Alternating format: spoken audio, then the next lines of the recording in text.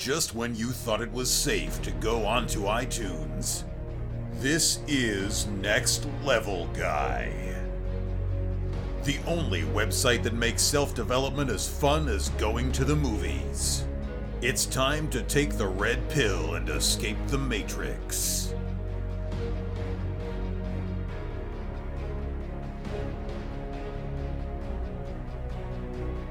What's happening, guys? It's time for another episode of the Next Level Guy Show podcast with your favourite tutor, Ian Dawson Mackay. Next Level Guy is the go-to men's interview, interest and improvement website where I quiz the experts to find out the hacks, tips, methods and protocols that you can implement in your own life to take it to the next level and live happier, healthier, wealthier, sexier and so much more. Today's guest is Robert Kandell, who is an entrepreneur, philanthropist, best-selling author and has taught over 10,000 students in 400 workshops, coaching sessions and lectures on how to live an authentic and hidden life. He's the host of the highly successful podcast Tough Love and author of the recent Amazon #1 bestseller Unhidden, a book for men and those confused by them. Robert is an accomplished teacher, coach and lecturer, an expert in interpersonal communication and relationships. He's helped thousands of students find a more balanced, energized life with better relationships, more sex and much more happiness. His coaching style is challenging, highly rewarding, and definitely not for the faint-hearted. He's been described as part football coach, part loving dad, and part slightly crazed drill sergeant. In this interview, we discuss issues such as anger, becoming vulnerable enough to be open to change, effective use of communication, and how to remove the mask we hide behind and become the person we truly desire to be. And now, let's get to the interview. Massive thank you for doing this. You know, I know we've been trying to get this going for a while, but Sure. If somebody who doesn't know who you are, and Yes. and you had to give them a kind of 30-second overview of who you are and why I'm so excited to get you on the podcast, what would you say? How would you outline your job? Because you do have a cracking job. I have a blessed life. My main thing I do is I solve problems. I'm looking for that branding, and we've gone through a lot of them, but really comes down, I can solve problems from the financial CFO role to the life coach, finding your own impersonal power role, to gender dynamics, relationship, intimacy, sexuality. I've just been through a lot of things myself and have developed techniques and concepts of having the life exactly the way you want it. I'm glad you could put it like that, because when I tried to sum it up there was so much of what you did and how you fixed so many different problems with so many different people, and I was thinking, how do I sum this guy up in an intro? And I'm still trying to figure this out. But can you go into a little bit about your own upbringing? I mean, what was it that kind of got you interested in communication, relationships, the kind of bond between people? Was there something in your childhood that kind of focused you towards that? Yes and no. I was a kid who liked science and math. And so I think there was a tinkering aspect of my life. I always kind of wanted to understand how things worked. I wasn't exceptionally good at it, but I was always curious about it. And so that was one side. And the second side is my mom was a therapist. She was a housewife until I was like 5 or 6 and went back to school and then opened up a private practice in our house. And then in that process, I watched people just come in and transform. And I think there was always the seed of, this is part of my DNA as well, this concept of understanding people and giving them the tools to have the life they wanted. So from my very young age, I had influences from my both sides of my parents. No, that's awesome. I mean, for somebody to go back and retrain and, to create their own business, even like nowadays, that's really impressive, and was that something that your mom always had that kind of interest from? Was there that kind of was she the kind of person who would always be out helping people and, helping friends and helping your friends when they're upset and things like that? Was it a kind of a family of people who are willing to emotionally connect and resolve issues? It's a really good question, because she was trained to be a housewife. I mean, she was born in the 40s. She was a child of the 50s. She got married the first chance she got. I think she was around 20 at the time. And my dad and my mom knew each other when they were 12 years old, going to summer camp and friends since they were 12. My dad's a little bit older. So it was just a progression back there. And then as my dad did well at work, and we moved into the suburbs, and they had 2 kids. And so my mom was just living that housewife's dream, like really, but there was an itch inside of her. There was something more. I think, my conversations with her, she just wasn't gratified being just a housewife, which was, in the America in the 1970s was a big step. So I really applaud her willingness to go against the status quo. And then once she got the training, later years, when in my teenage years, my friends would go to my parents and actually ask them questions. They were telling, they're looking for advice, because my mom and dad were a good combination of different aspects of life. So my house became the place to go when you had a problem and needed some advice. I mean, that's awesome, especially somebody when you're like your kind of pivotal role model is somebody who wants to go against the status quo, and they really want to kind of get something better for themselves. They're not willing to just accept what society tells you. And I think Exactly. that's a problem a lot of guys have. It's the kind of, well, my family want me to be a doctor. My family Right. want me to stay local and go to college local, meet a girl and settle down and move, 3 doors down. And I think that's the sad thing is we've forgotten how to be ourselves. We don't know what we want. Right. But would you say that, like, how you get people who will say, just find your passion, go and Mm. find what like drives you? Is that like really bad advice in Mm. your opinion? Because No, I think it's great advice. I think it's really what's missing. I think a lot of us go and do things that make our parents happy, but don't make us happy. So I think it's imperative. It doesn't mean it has to be the focus of your life, but to ignore the things you're passionate about. I think that's the life killer, and one that often leads to mediocrity. that's the thing that really sort of scares me is the idea of getting to like 80 odd and having regret. Oh I've yeah. had enough regret. I've had regret with not approaching a girl at a bar or breaking up with an ex, and like something I've said to a family member, or not seeing my grandparents enough, and all these kind of things. But I don't want to get to that age and think, could I have done more in my Hmm. life? Um, do you know who Ed Milet is? I don't actually. He runs his own sort of like podcast. He's a sort of like inspirational speaker, life coach Nice. kind of thing. And one of the things he says is like he's quite religious, and he believes that when he gets up to the gates, and God, like his version is God shows him who he could potentially have been if he had taken all the Hmm. opportunities and done all this sort of stuff. Mm. He'll meet the guy, and he wants the guy that he meets to be his twin. Like he wants to have Mm. thought, I've taken everything. And I thought that was a really great way of looking at it, rather than thinking, oh, that could have been me. And that it Yes. really kind of impacted me. That, I mean, I'm not religious, but kind of like, oh, well, that really blew me away. And that's why I love doing this Yes. podcast, because I get to meet awesome guys like yourself who are transforming people. And when I first started sort of looking at improving myself, it was all this bullshit, basically. People Mm. kind of going out, head in the clouds, and thinking, well, you just need to center your energy, and you need to do this, and you people are like, well, what do I do? They have no, they had no idea, but your stuff is just a lot more concrete. And I love the recent video of like, Hmm. I think you were at, I'm trying to remember the name of like the conference, and you're sitting speaking to a guy from New York, and you were just like ripping through all his Hmm. like story and his ingrained defenses, and you could see he was so comfortable because you were actually willing not to pussyfoot around it and actually just get to that point and help him. But what is it, do you think, that makes your stuff so helpful and so like life changing? How do you think you're different to the other guys, shall we call them? Because you are your stuff is life changing. Your book inspires so many people, makes so many changes. But if you had to sum it up yourself, why do you think you're more successful compared to some of these other guys? The first and foremost, I think, is that I've been through it. It's so much easier to trust someone, to believe in someone who's Mhm. actually gone through the wars. And I don't exaggerate my skill, but I think that's really important. I think there's a lot of coaches out there and writers who are trying to look good, and you can tell when a teacher is kind of putting on a false front. And so actually what I do is I turn the volume down.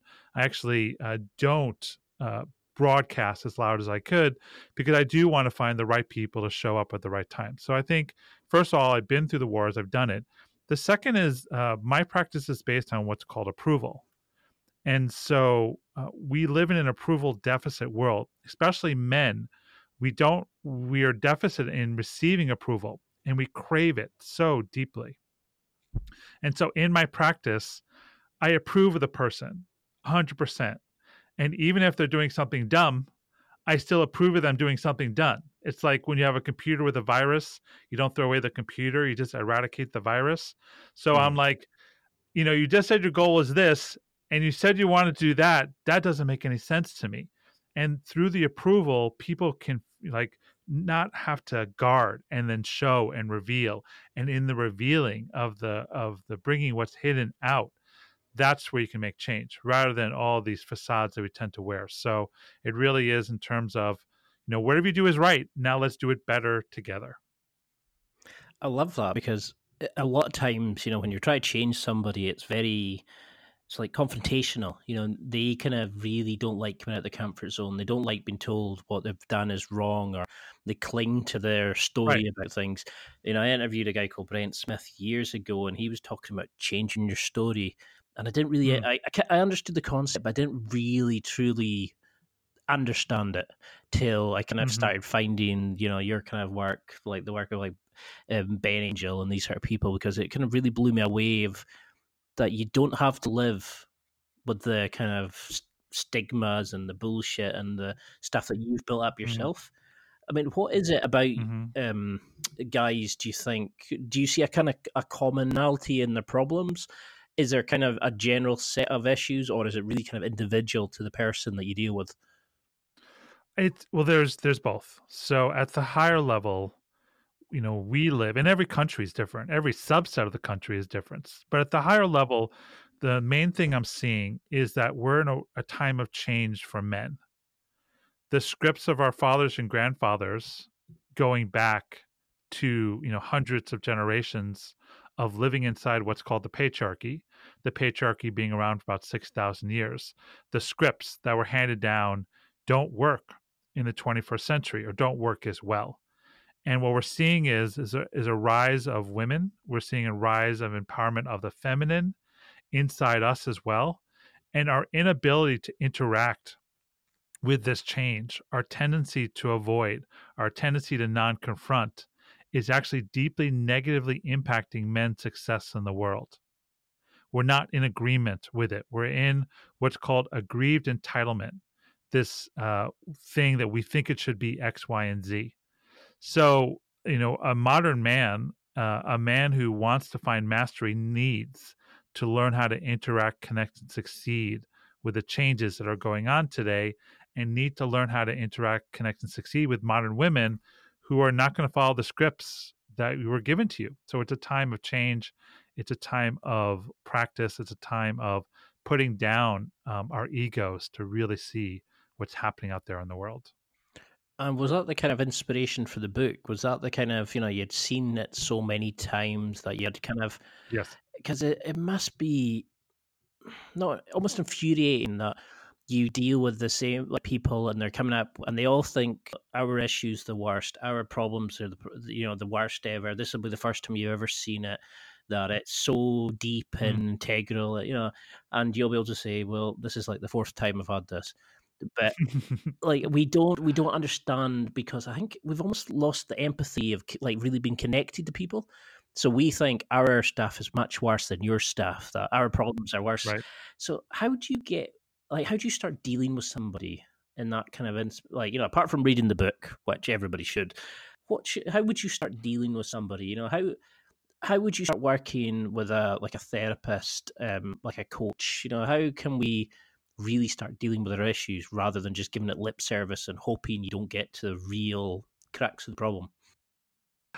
So what my favorite sayings is, when the cost of staying the same is greater than the cost of change, then we'll change. So you look at your life and you can't sustain a relationship. You're not in the job you want. You have a challenge with porn. You watch too many movies. You're into video games too much. When you look at that and think like, oh God, going to the gym or investing in my addiction, or getting some help from a coach, when the pain of staying the same is more than that perceived pain of changing, then we change because we're human beings. We want the maximum results with the least amount of effort. And so it's inspiration or desperation, right? It's like you hear this podcast, you think, God, I can do better in my life. I can do better with women. I can do better with my relationships. Or it's desperation. God, I'm stuck in this relationship or this crappy job. Whatever it takes to get you moving in motion away from your status quo towards your dreams. It just takes one step. It just takes one thing to say, God, I am so sick of myself. Let's do X, Y, and Z. Then there's a potential for your whole life to change. But without that, we just tend to go to the pub, watch Netflix, date the same woman in different bodies, don't try to get promotions. It's just that. It's just the reality of what it is. So is that why you think there's such a sort of adverseness to like change, that we're not ready for it? Is that why people self-sabotage and fight tooth and nail to keep hold of that identity? Is because they're not ready yet, that it's easier to stay in that comfort zone, that there's not enough pain yet to to make them change? Yeah, or they're lazy. There's a lot of permission to be lazy in society. And just to be really clear, like, if you're happy in your status quo, God bless you. Like, keep going, keep on going on. Like, if you're happy, but if there's some part of your life that you're not absolutely 100% thrilled in, then the only one stopping you from improving that is you. It's not your mom, it's not your dad, it's not your boss, it's not your wife.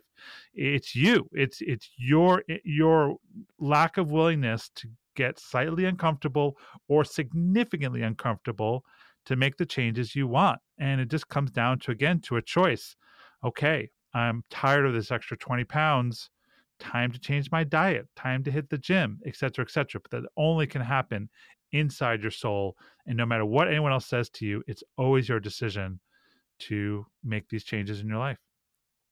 And because that's the irritating thing, isn't it? Is like when you try to deal with somebody who's constantly, like bitching, for lack of a better term, about things, and they're nitpicking about, like, oh, he said this, she said that, and then you start trying to work through it and say, okay, well, let's, why don't you come to jiu-jitsu with me? And they'll turn around and go, oh, and they'll have a story about why they can't do that. But then it's somebody else's fault about the job issue. It's somebody else's fault about their father's upbringing with them.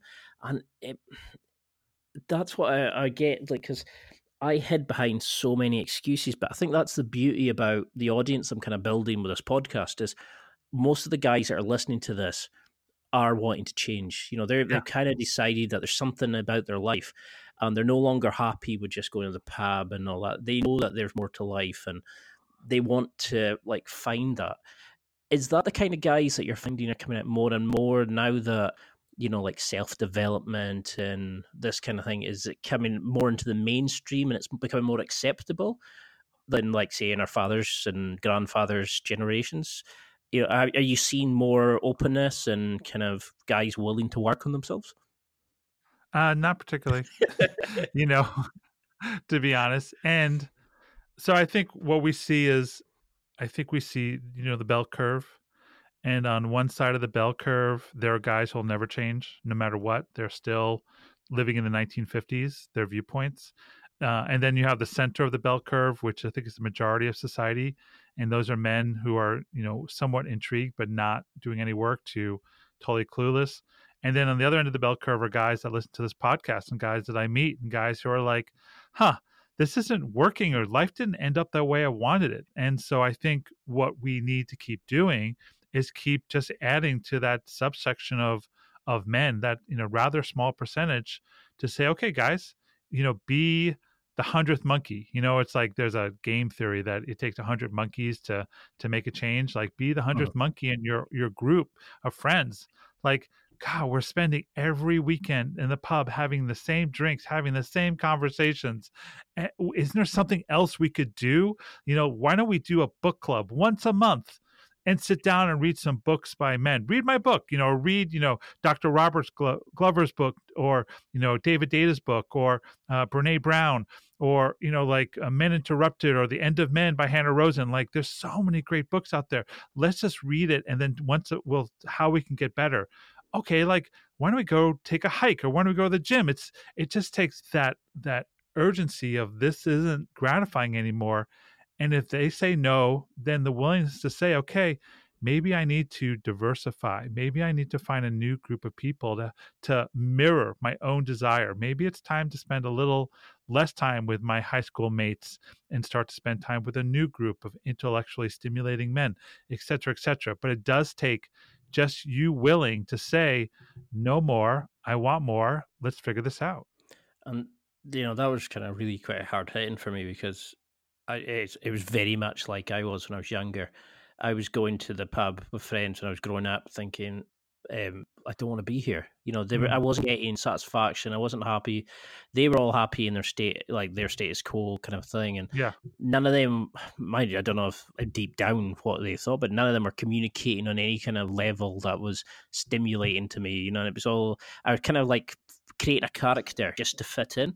And Yeah. I kind of had to go away and find, when I went off to college and other jobs and stuff, and then I found like blogging, and it led to the podcast, and like to guys to like yourself. That's why I'm so glad of this generation having access to people like you who can put that out there and make them understand that yes, there is more to life, and give them the guidance they need to do. But how does hiding, I'm trying not to get too airy-fairy here, but how does like hiding who we are start manifesting itself in our behaviors? Do we start getting more aggressive? Do we start acting up? Do we self-sabotage more? What's the kind of like red flags you notice when people aren't being true to who they truly are? That's an interesting question. I think it's kind of individualized. I think repressed anger. I don't know if you've read No More Mr. Nice Guy by Dr. Robert Glover.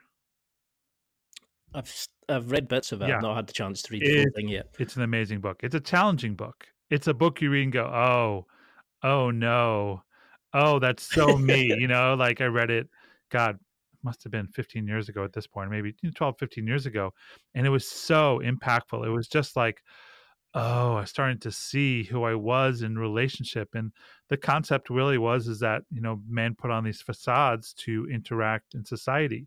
We put on these masks in order to succeed. But what we do is we push down all our personality, all the things inside that don't want to be seen, that we find unattractive. And then that spews into anger, that spews into challenges. And our willingness to be like, okay, I'm going to be authentically who I am, not like a Dr. Jekyll and Mr. Hyde, like, one to another, but gradually bring these different parts out of myself is so truly part of a man's mastery and our ability to be that and do that. And so with men I see a lot of repressed anger. And that anger is the cancer, man. The anger comes out when you're drinking. The anger comes out when you're in a relationship. The frustration, against the father that didn't love us the way we wanted to, or the mother who didn't hold us the way we wanted to. And it's you have to go in and look underneath the surface to see who you are, or trust me, it will come out one shape or form.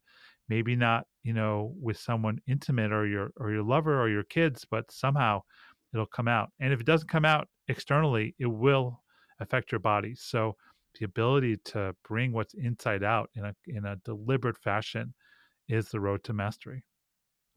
Because it's really difficult, isn't it, to kind of like, people go into these autopilots and they act in certain ways, and they're maybe not seeing that this is linked with certain things. And I was kind of blessed with like a mum who's really sort of emotionally intelligent. She's very intelligent in other ways as well. Whereas my dad, from his side of the family, they're quite standoffish. They don't really kind of connect emotionally as much. Like, they get on and all that kind of stuff, but my mom would talk to us about her feelings and what we want to do for our jobs and all that. My dad was kind of like a bit awkward if you started talking about that kind of stuff, like deep stuff. And I just find like I had a great upbringing from that point of view, but I had friends whose parents, you couldn't speak to them; they were just not interested. And I found that really sad, and I could see that the problems that started with them. So, do you think that's like why? Like, I know there's more sort of physiological issues with it. Is this why a lot of people suffer with depression, with low moods, low self-esteem, in your opinion? Yeah. Oh, yeah. I mean, self-esteem is built upon esteemable acts. Every time we do something against our own integrity, every time we lie, every time, the things you hold in integrity, you're self-defeating. You're beating yourself on some level. Some of the breaks are small and some of them are large. And your ability to know, what inside is who you are and what you mean by your own integrity is paramount to success. And so a lot of depression is, anger towards inward. It's the unacknowledged parts of our lives that we're not willing to look at. And one's ability to truly confront and see is so important to his or her mastery. And so I'm always saying it's just important to find out who you are, do the work, and then don't compromise. Compromise is death. And find out, what you want to do in this life, and then deliberately and engage yourself to have it, or at least on the approach of it. Like, it's not the journey, it's not the result of the journey that's the mastery. It's the journey. It's who you are. Every great tale is getting to the end of the journey is kind of anticlimactic, but your ride along the way to your mastery, that's where all the fun is. So I highly recommend just discovering who you want to be in this world. So how would you go about doing that? Is that a case? Because I, w- I was suffering with depression a while, and I got put onto antidepressants, and I felt like Hmm. they helped at first, but it felt like they were just numbing the Hmm. symptoms rather than actually addressing the problems. And since I started Brazilian Jiu Jitsu, and you get to that Mm, point of you're doing something physical, you're meeting yeah, friends, you're choking each other out, and all that kind of stuff, yeah, but it's almost primal and it's physical, and it's that you're dealing with like you're a sport at its most basic kind of thing is. yeah. And I got so much from it, and I started noticing I felt more alive and more centered and more controlled in the world. But I could also speak to people on a deeper level. I could actually Mm. communicate better. And do you think guys need that? Like, should we all be doing something physical like rugby, jiu-jitsu, martial arts? Is it the problems now that we're not getting play and touch and feelings and bonding and like that kind of sense in team sports as we get older? We stop doing like physical education and those sort of things. I know I do. Like, I had a back injury for the last month.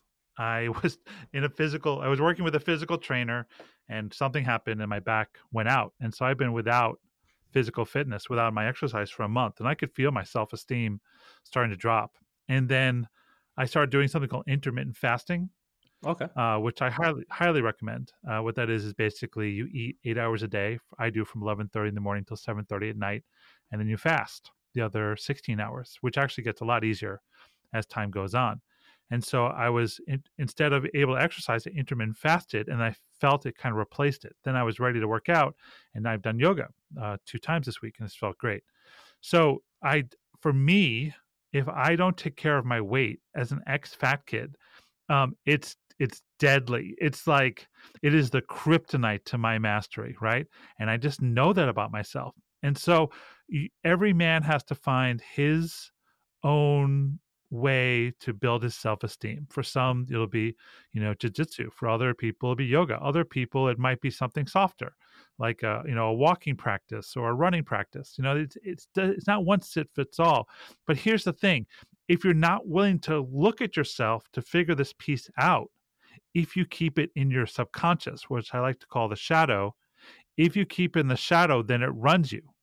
It's sort of like every time you reach for a beer and that part of your non-confronted part says, God, this isn't really going towards our goals. You're gaining another 5 pounds, et cetera, et cetera. And then you ignore it. That's the death of you. So it's not doing one particular thing except listening to the deep knowing inside of you of who you want to be in this world.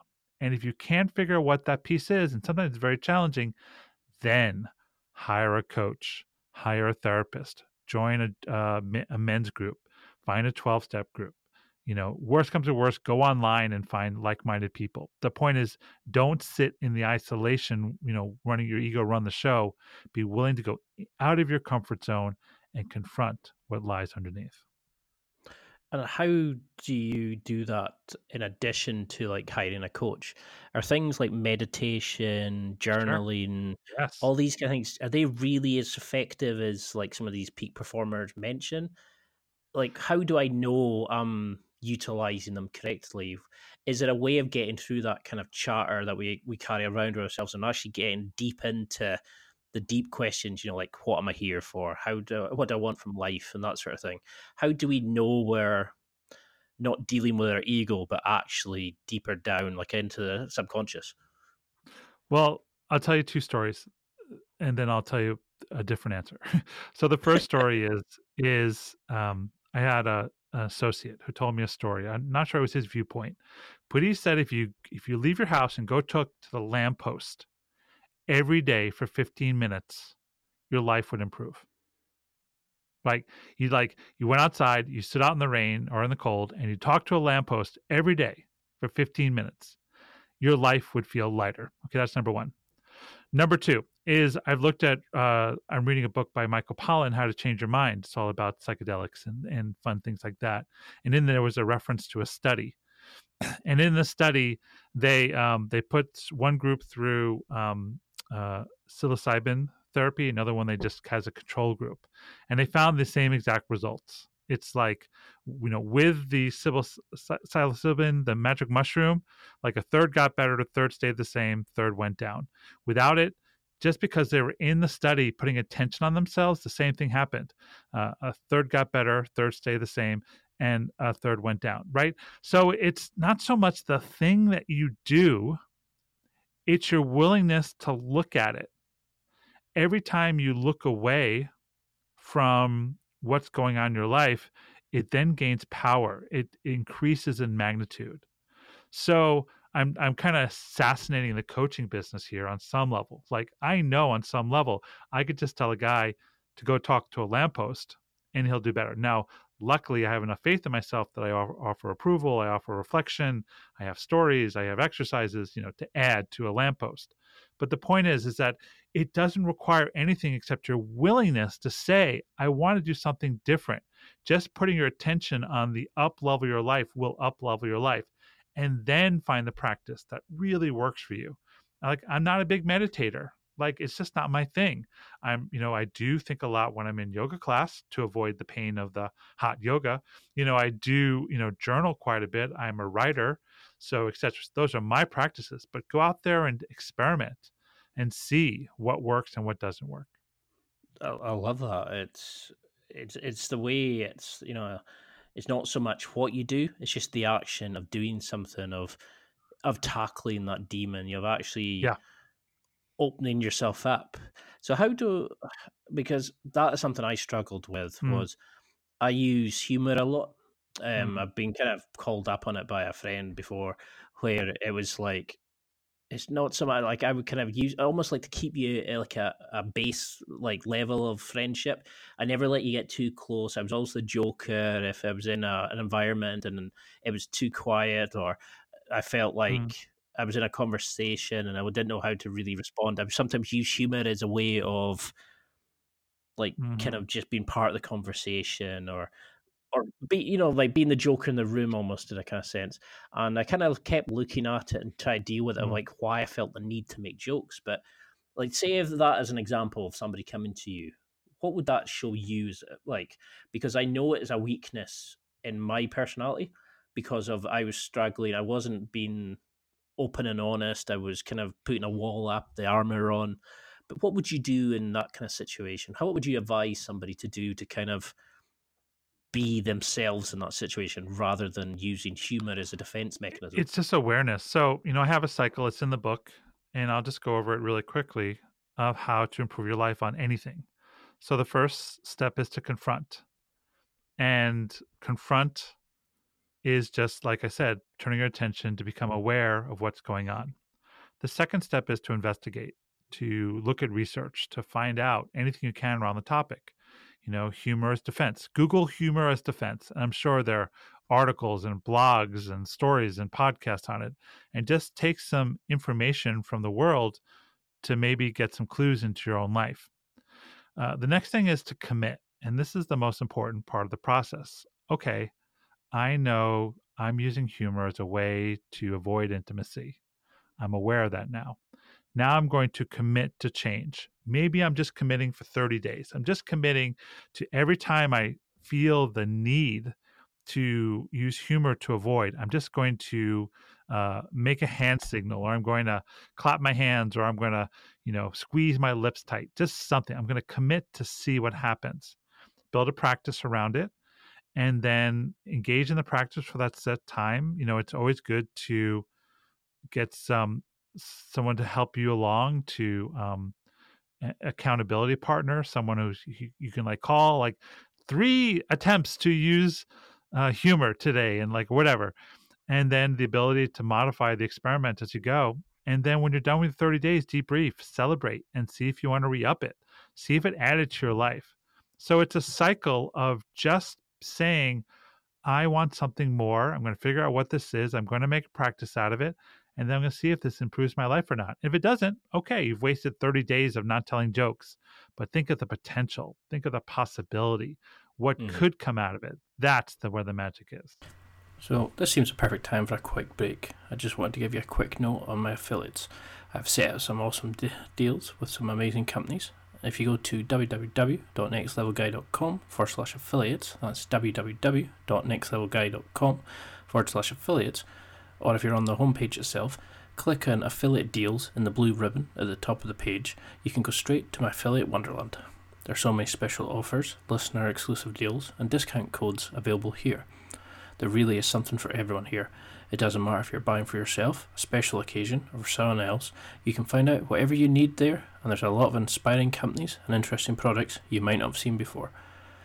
I look at companies from Onnit, Amazon, MeUndies, Barbell Apparel, Dollar Shave Club, and there's companies there that help with dating, sporting equipment, tactical gear. There's stuff there from outdoor equipment, gadgets, and so much more. If you need it, it's there, and there's stuff there you'll want which you never knew you needed. Simply go to www.nextlevelguy.com/affiliates and enjoy. Please note, I do not receive any information on you or your purchases. All I receive is a small commission from the business as a thank you for sending you to shop with them. This doesn't affect the price you pay, but it helps me develop and expand the podcast, so I'm extremely thankful for you taking the time to spend your money via my links. You're helping me make this podcast better and better each week. I'm becoming a better person by doing it. You get the products, I get the commissions to help expand my site. Just click the graphic below and get on the details. If you're on the website post itself, click on affiliate deals in the blue ribbon if you're on the homepage, or go to www.nextlevelguy.com/affiliates. Now, let's get back to the interview. Enjoy.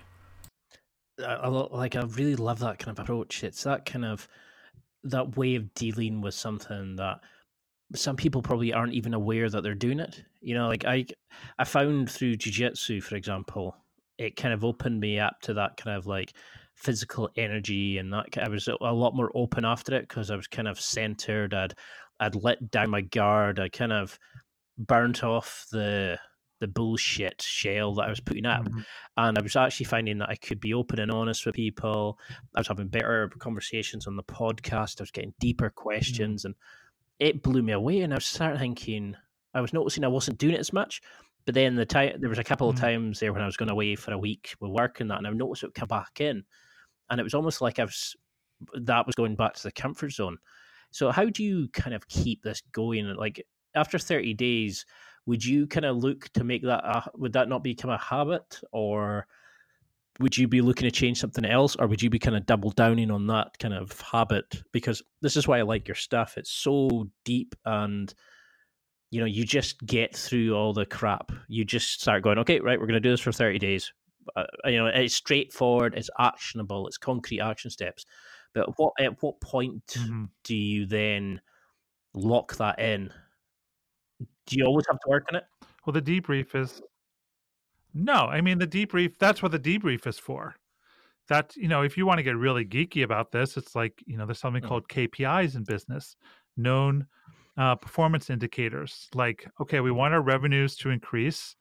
Let's look at the effective of our Facebook ads. And okay, like it seems that if we do this, that's more effective. Let's do more of that. So it's the same thing with life. It doesn't have to be a new skill set. Okay, I wanted to lose weight. I cut uh, grains out of my diet. I stopped drinking for a month. I lost 10 pounds. Huh. Man, that might have worked. Okay, let's try another month and see what happens. Oh, I lost 8 pounds. Well, I'm, halfway to my goal of losing 40 pounds. I'm making these numbers up, right? Of course. But the point is, like, we think that life is an accident. We think that life just happens to us, that we're victimized by life.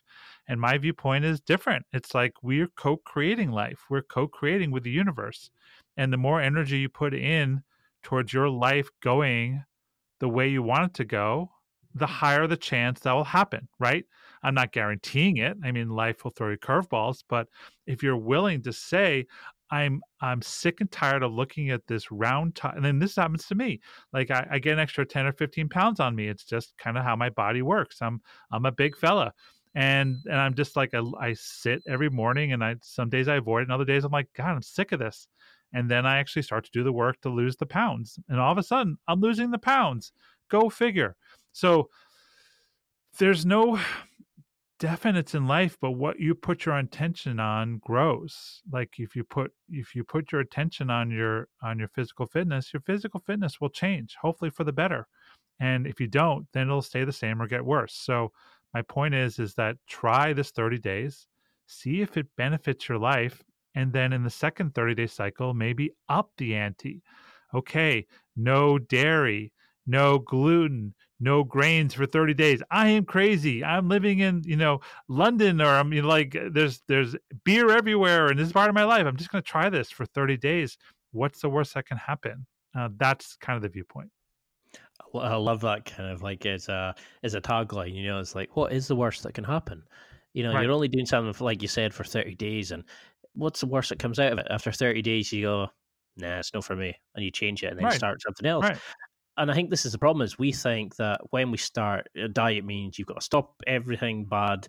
You can't have any treats, and you think Right. that's the worst kind of way to diet. The Right. 80-20 kind of thing, eat clean 80%.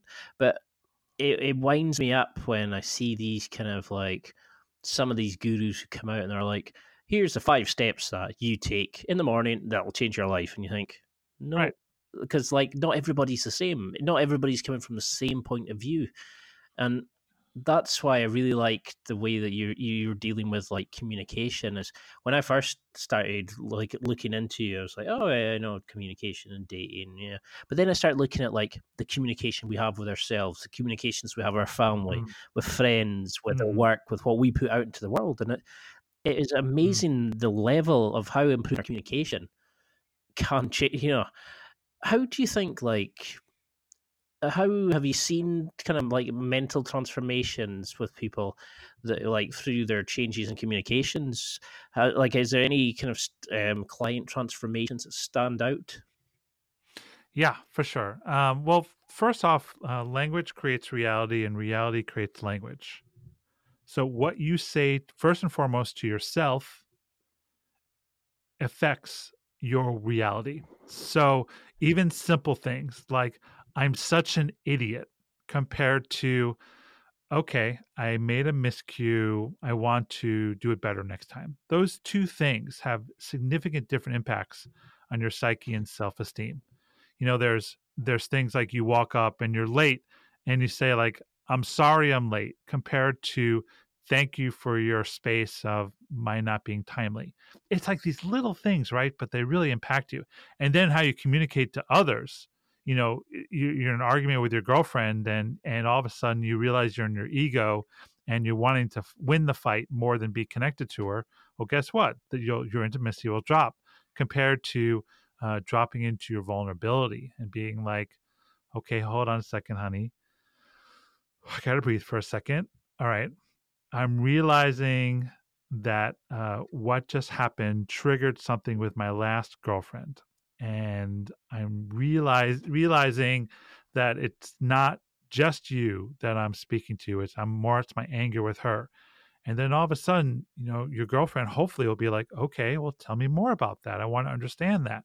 And instead of being this antagonistic fight, you're in a collaborative mode to figure out what's going on with you. And so communication is so important. It is just like the key, the base of everything. And we're trained to be really bad communicators, right? And so our ability to slow down and understand what's happening, to learn basic tricks of vulnerability and truth telling, it'll just change your whole life. Everything will change.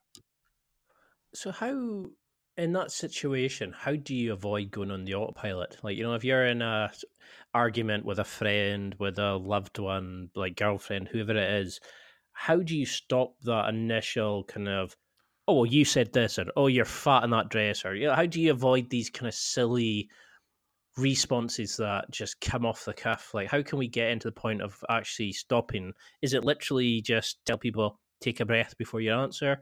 Is there a mantra they can have in their head, or like, is there a sign that they can look out for when these things come? Well, hopefully, if you're willing to put attention on yourself and your motivations, again, this is the internal work. You don't need anyone else to do that. We can go back to our memories and what are the biggest fights I've had with partners, or where did I use force instead of power? Where did I manipulate someone into when did I gaslight? Like, you can go back and do kind of internal review and get to know who you are. Slowing down always, taking a breath always. One of my recommendations when couples are fighting and you get stuck in that loop, it's just like no matter what you say, things get worse. You're just trying and I say, like, stop talking, take a walk around the block or twice, or take a walk for a mile together in silence, and just stay connected energetically and physically, but just have a little mental space. My teacher taught me, he who surrenders first wins. So you're in that fight and you realize you're just fighting because you want to fight rather than you want to be connected. The ones say, okay, wait a minute, are we fighting about the right thing? Like using disruptive statements. So there's so many techniques you can take, but the first is a willingness to be like, I want something more than this habit, this back and forth that we keep having. And it's detrimental unless you start to work on it. I love that, like the idea of it's put it in the spotlight, shine the light on the thing that you want to work on, look back and kind of understand yourself, because it's what you mentioned earlier about like, has this happened with other girlfriends, that kind of, you're not seeing the patterns that we're developing. And I think there's a lot of people listening that's probably had like a major aha like I have, where you're probably thinking, oh, I'm fed up of like girls who are X, but you're thinking you're attracting them by your habit of doing, Mhm. or your kind of need for X because you never got Y from Z, and it kind of blows you away when you Mhm. really look at this sort of thing. So how does communication change then, if it's, does it when you're dealing with family members or friends compared to loved ones like girlfriends or like wives? Oh God. Yeah. Yeah. Well, family and friends are two different buckets. So families, I've been working on myself for 24 years at this point, teaching for over 20. I go back to my parents last weekend. My dad's still pushing my buttons. He just knows. I mean, they say parents know how to push your buttons because they installed them. Like, really, like, he just knows how to do it. And the only thing that's changed is my awareness to not get swept in him pushing my buttons, and just my relationship to him and who he is in the world. And God bless him. He produced me. He helped produce me. And it just means I don't have to fall for his bullshit, basically. And that took a lot of work to get to. So family members trigger stuff that are conscious and old. And, we have a biological need to be connected to our parents. There is actually a biological requirement for our survival when we're young. And as you get older, there's still those programs installed. And so just having more patience with yourself around your family, I think, is really important. And then with friends, it's different because you tend, the type of friends you have, you can actually be more honest. You can be a lot more honest with your friends than you can be with your family most of the time. And then at the same time, they can be more honest with you. And so there's not the same social games of withholding. and the truth can inspire and warm us up and take us to the highest highs. It can also kill us. So just be willing to go on the ride and be willing to be connected. That's the trick I recommend. So how do we start getting through that? You know, because guys are notorious for not wanting to hug each other because they're worried that it could give off a sign of like homosexuality. We Yeah. don't like girls grow up even now. It's like they go to the toilet together. Like if you're out on a night out, they go and like they're always hugging and kissing goodbye, and you know they've got that kind of strong touching and bond physically. Like, why do guys lose that? You know, why have we built a society that it's not frowned upon, but it's kind of drilled out as kids that you don't kiss other men goodbye, you don't kiss on the lips, you don't hug each other. You know, you see more of the bro pat and all that kind of stuff now, but it's a kind of like a set control of like a few seconds. You don't see people kind of really opening up and really giving each other cuddles and stuff like that. Why do you think that is? Is that kind of ruining our society, do you think? Oh, completely. I mean, that is the basic core belief system. I mean, underneath it, men in the patriarchy have been acculturated to avoid anything feminine, right? Like, don't be a girl, don't be weak, don't cry, don't be a baby, right? So there's feminine. And homosexuality has been equated with all things feminine. So the second worst thing is for you to be homosexual, because on some level you're being controlled by your feminine side. And so anything, if you're a manly man disconnected from your feminine, then anything that comes towards you that's feminine, not in a female form, could inspire you to be connected inside your feminine, right? It's like a rule breaking. And our willingness to understand this division. To me, a man being connected and using his feminine is like a superpower. Like, imagine playing poker. The masculine side of us understands the cards, understands the rules, the logic, what cards to play. The feminine side is the instinctual, noticing little details, trusting your feelings. And so the marriage of the masculine and feminine is what makes the best card players. But somehow out of these card games, if we our intuition is something wrong, it's et cetera, et cetera. So we definitely live in a society where anything feminine inside another man is bad and to be avoided at all costs. Because it kind of really hit home. You know, when I first started this, I've done about 60 episodes that I've released. I've got about another 10 or 15 odd there. And when I used to always ask a question about, what is your definition of masculinity? And I think one person, a guy called Aubrey Marcus, mentioned about female, like feminine energy in masculinity. He linked the two. And at no point did any of the other guys come close to kind of really touching on that. It was all about like the strength, it's all this kind of stuff. But we all avoided that kind of like possible link to that. And he's very open and everything, and like even in his relationships. But a lot of guys couldn't cope with that because they couldn't cope with their partner being in an open relationship. They couldn't cope with like potential being rejected and stuff like that. And that's why a lot of guys they struggle with communication. And does it change really? Like if somebody's listening to this and thinking, okay, I'm starting to see some problems I've got, or my ways of dealing with things aren't working. Is there a rule that somebody who's dating or married should do it like this, and somebody who's single or who's young should do it like that? Or is the solutions the same regardless of what age or what situation you're currently in?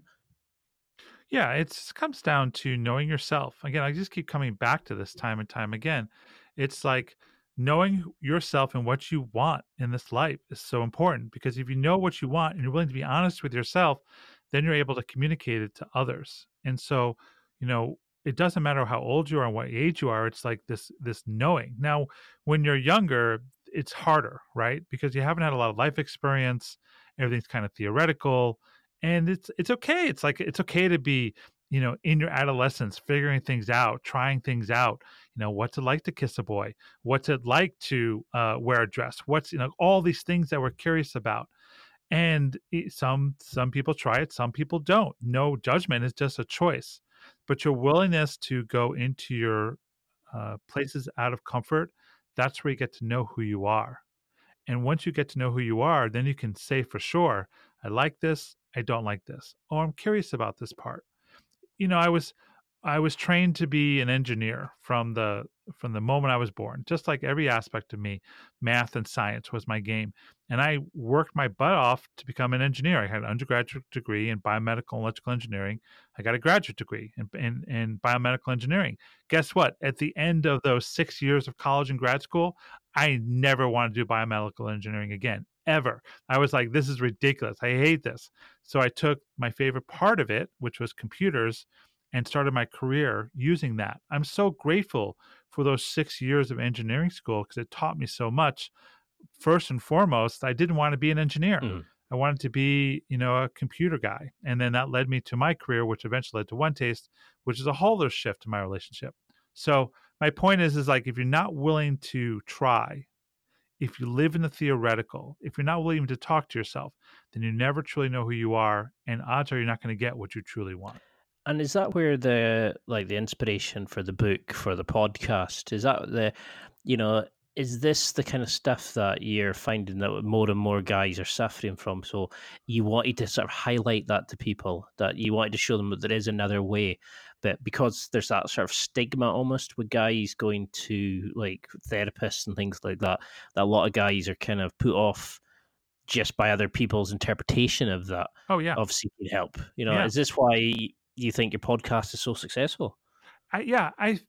It comes down to, I think our greatest fear is that we're going to die alone under a bridge, right? I think we just have a fear that we're going to end up isolated with no money. And so we fear that our actions or our lack of actions are going to, we avoid that. We avoid that fear rather than confront the fear and be willing just to say, all right, I'm going to find out the different edges. And again, I'm not saying you have to go from point A to point Z in one stroke. Go from point A to point B to C. Take your time, experiment, find out these little details.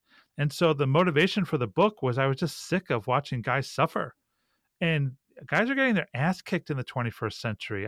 There's a lot of statistics that are showing that the world is changing, women are significantly changing, and guys are pretty much the same than they were 40 or 50 years ago. And so I just got sick of watching guys getting their ass kicked, not knowing why, and then giving up. And so the book is a call to action. It's a call for adventure in the, Joseph Campbell hero's journey kind of way. It's a like, okay, you're not happy with what you are. Here are some pragmatic techniques around communication and intimacy and knowing your purpose and interacting with women that you can use in real time just to up-level your life 1 degree. And then success begets more success. And all of a sudden, your life's changing because you're willing to take a few risks. That's what the book's about.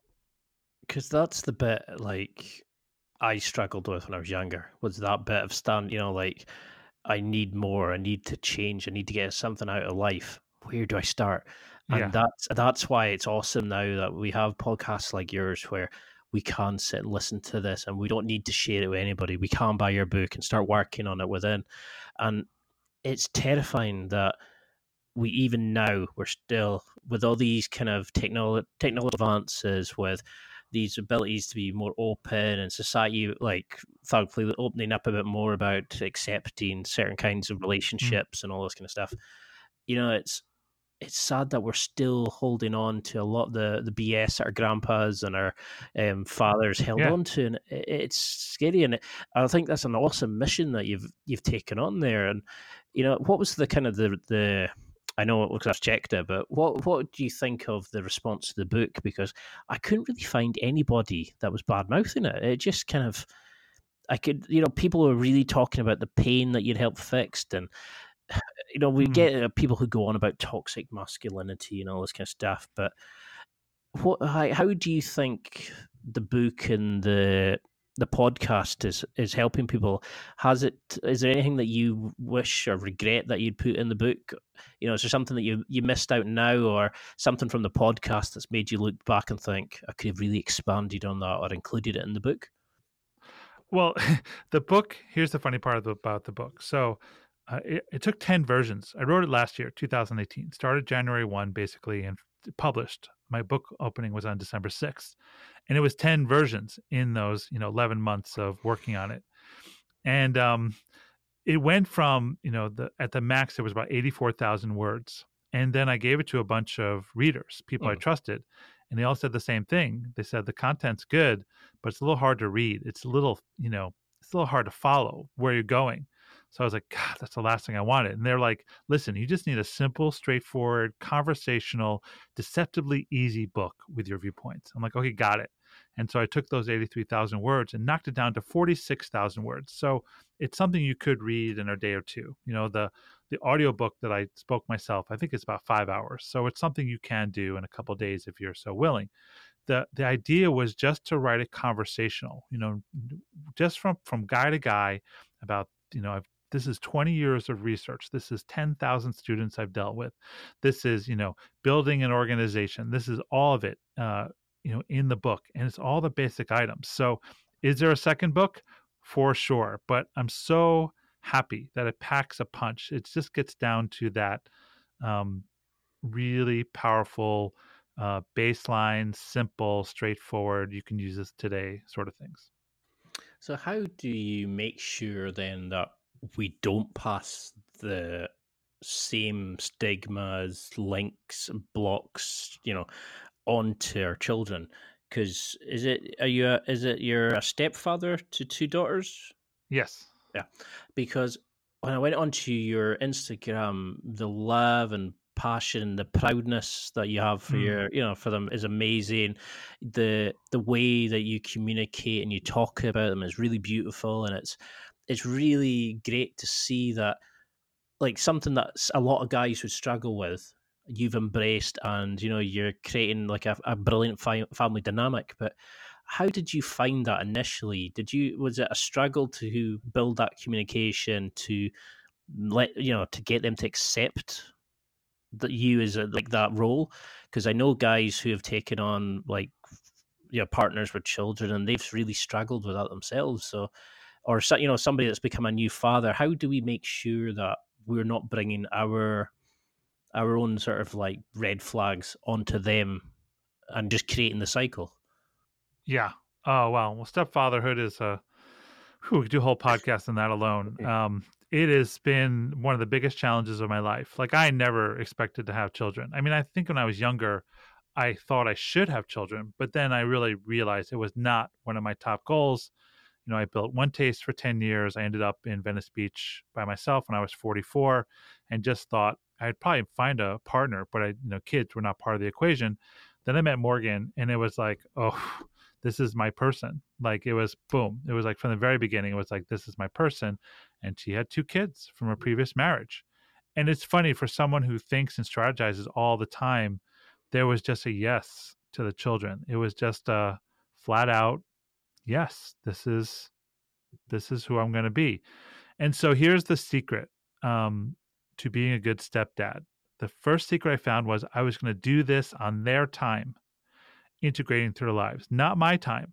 I was going to basically be available, have presence, and not push my agenda of what I thought I should be or they should interact with me. I was just going to be open to them coming to me in their own time. And the younger daughter and I bonded pretty quickly. It was like she was 4 when I met her, and it was pretty quick that we became buddies. The older daughter and I are just after 4 years starting to integrate, like 4 years of being in this dynamic, but just knowing it's truly on her time. So that's the first thing. The second thing is about not passing down your bullshit that you learned from your parents onto your kids. That is mastery. And I am so lucky to have in Morgan someone who is a researcher and a reader and an understander. I've learned to be a parent by watching her and her adjusting me on how she wants her kids raised. And some of it's been difficult.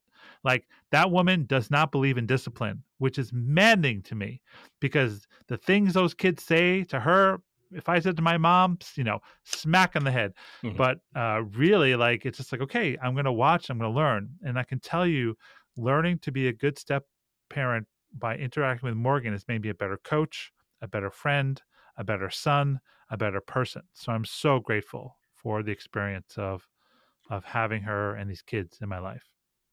And how is having daughters, how has that sort of changed your views on the world, Because a lot of the guys I speak to talk about how, like, the media's got a male slant and it's set towards showcasing women in certain ways. We've Mm. got a society of, let's face it, idiots, like a genre males who see women as pieces of meat and stuff like that. How has it kind of shaped you differently or made you a coach? Has it changed the ways that you teach people or your views on certain things that you maybe coach differently now by having Oh men yeah. in your life? Oh yeah. Well, here's a little specific story. So Morgan has something called hand-in-hand parenting. And what this is a technique where you never say to the child, stop crying. There's no timeouts. There's no pushing down of tantrums. There's actually an invitation of the tantrum. So sometimes she'll sit with her kids for an hour while they're in a tantrum, and I'll just be amazed by her patience. And then what happens after usually 40 minutes of screaming about the cake she can't eat, all of a sudden the pain about the schoolyard friend who ditched her comes out. And all of my Morgan's like a little narc, like getting in there and discovering what's really going on. It's so fascinating. And so watching her with her patience has definitely impacted my patience in coaching. Morgan taught me about validating first. Oh, wow, I really understand how that would make you feel. Oh, God, if she said that to me, I could totally understand why that hurts your feelings. Just taking that second to validate creates rapport and connection. So that's added to my repertoire. I mean, it just go on, but really it comes down to is that, we are adults, but we're often interacting with our childhood pain, our childhood wounds, and our ability to heal our own inner child and to offer space for adults to deal their inner child. That's where the transformation happens. So I'm here to help people, and if I don't slow down enough to really hear them, then I'm not going to be as effective. Yeah, because that blows me away to think, like, how many childhood wounds we're still carrying. And I mean, I got bullied when I was in primary school, and Mm, even now, I know it still affects me in the way I act. Even though I think I've dealt with it, I know deep yeah, down, it just, a lot of what I do can be probably summed back, and like the negative stuff can be summed to it. And probably some of the positive stuff has been led from never wanting to be in that situation again. So yeah, it's terrifying to think that we could put that onto our kids. And that's why I think it's great that your books are there, that your podcast is there, that guys listening can go and find these resources to make sure that we're helping kids. We're getting them to start off life on the right path, and we're not giving them the same kind of problems. Not that it's a bad thing, being able to tell them your story and things like that, but it's just heartbreaking to think, like, we're just passing on generation after generation of pain, yeah, and it's yeah, I see the point of this, like, the kind of, you're complaining about a cake, but in reality, you're letting out, it's a pain of, like, what happened at school, but you don't know how to deal with that, and yeah, trying to get them to yeah. open up and explain it and then be able to talk about it. It's a very interesting concept. I never really thought about that. I mean, I certainly wouldn't have had the Mm, patience. Even, well, now I probably would, but I dated a girl years ago who had a 4-year-old daughter, and it was my first kind of father experience. And it blew me away how mm, trusting they can be and how they look to you for everything and they want to know and discuss and evolve. And yeah. it gave me a kind of purpose almost in the relationship. Um, I was actually disappointed when I Mm, broke up with her, broke up with the mother, because I really had a bond with the daughter, and hmm. she changed my outlook on a lot of things, and maybe definitely want kids. But I'm Mm, sure that's coming at some point. I hopefully haven't got any at the moment, but I'm really aware that I'm taking up a lot of your time. So I really want to have you on again No because worries. I think we can really go deep into communication, into relationships. But the first time, I Great. always like just a general kind of cover the area and just introduce you to my readers because you've got some amazing stuff there. But what do you Great. want people to take from this? What do you want the go away message to be? If they could only remember one thing that sticks out to them, what would it be?